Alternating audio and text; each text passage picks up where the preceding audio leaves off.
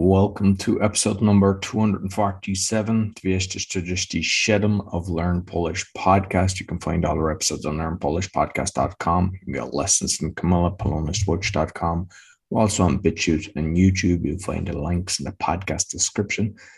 And usually I ask at the end, but I'm going to ask at the start today to give us a 5-star rating and a review. And what I've learned just from my other podcasts is a lot of people actually don't know how to do it. So if it's in Spotify, when you go into the podcast, there's 3 dots at the right. You just click on them and you can give a rating, and the 5-star would be nice. And if it's in iTunes, you just go into the podcast, scroll down, you'll see actually a few of the episodes, and then you'll see the 5-star, and underneath that, give a review. And we really appreciate it because it helps us grow the audience. And I'm also a podcasting coach because I'm helping people get started in podcasting. And you'll find that along with all my other podcasts and my social media on bio.link/podcaster. Cześć, Kamila. Cześć, Roy. Witam Cię bardzo serdecznie i wszystkich naszych słuchaczy. Jak tam? Jak się masz? Wszystko w porządku? Tak, wszystko bardzo dobrze. U Ciebie? Dobrze Cię widzieć, Roy. Tęskniłeś? Zawsze. Za spotkaniem zawsze tęsknisz. U mnie też w porządku. Trochę może być hałas, bo latają samoloty, jeżdżą samochody. Mam nadzieję, że jest w porządku, że to nie przeszkadza. No i zaczynamy kolejne spotkanie, kolejny epizod naszych podcastów. Dzisiaj będziemy rozmawiać o 2 słowach. Zatłoczony i zajęty. Roy, słyszałeś te słowa po polsku? Zatłoczony i zajęty wcześniej? Zajęty na pewno. What is it? Zatłony? Zatłoczony. Crowded, tak? Zatłoczony to znaczy, że jest dużo ludzi na przykład, tak? Albo dużo samochodów. No właśnie, zajęty. Najpierw od tego słowa zaczniemy, bo powiedziałeś, że znasz to słowo zajęty. Co to znaczy zajęty? Na przykład, kiedy jestem na restauracji, toaleta i osoba, przepraszam, ale zajęty, busy, occupied. Occupied, no właśnie, czyli na przykład toaleta jest zajęta, albo kiedy idziesz do kina i chcesz usiąść i to miejsce też jest zajęte, albo nie masz samochodu i podróżujesz komunikacją miejską, na przykład autobusem, albo podróżujesz tramwajem. Jest godzina 16, jesteś po pracy, bardzo zmęczony, chcesz usiąść, ale w autobusie, w tramwaju wszystkie miejsca są zajęte i musisz stać. Masz rację. You must stand because the bus or the tram is full. Tak, to jest pierwszy kontekst zajęty, tak? Że miejsca zajęte, stolik w restauracji. Właśnie, czy miałeś taką sytuację, że byłeś bardzo głodny, poszedłeś do restauracji, chciałbyś coś zjeść, zamówić obiad, ale patrzysz, a tu wszystkie stoliki są zajęte. Miałeś taką sytuację i musiałeś wyjść?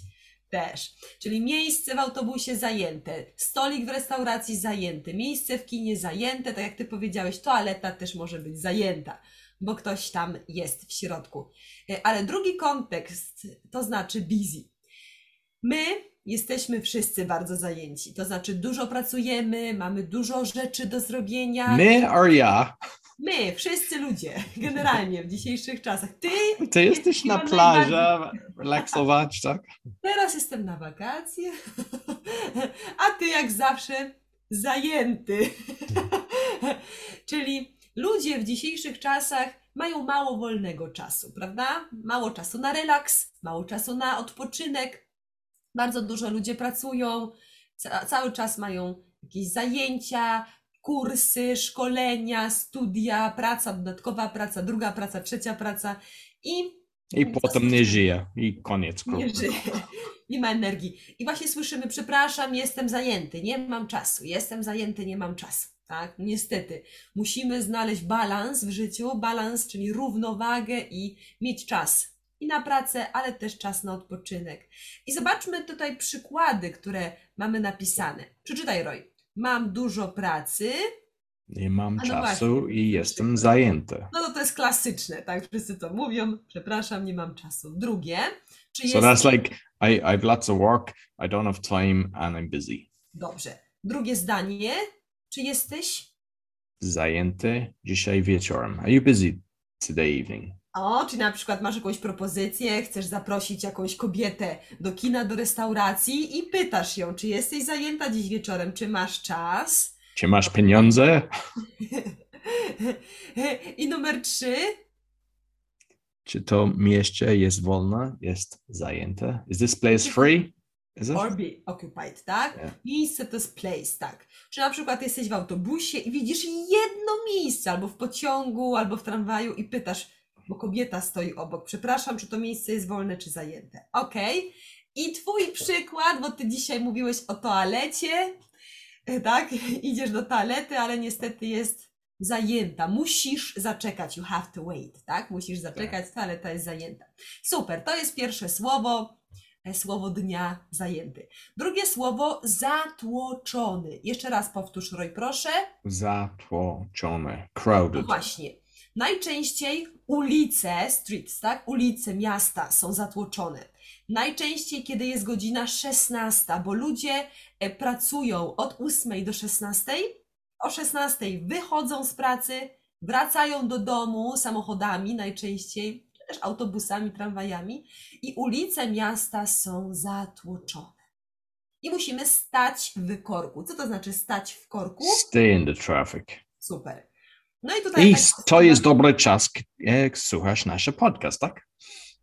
Tak, kiedy stoisz w korku, słuchaj podcastu. Nie marnuj czasu, ucz się polskiego.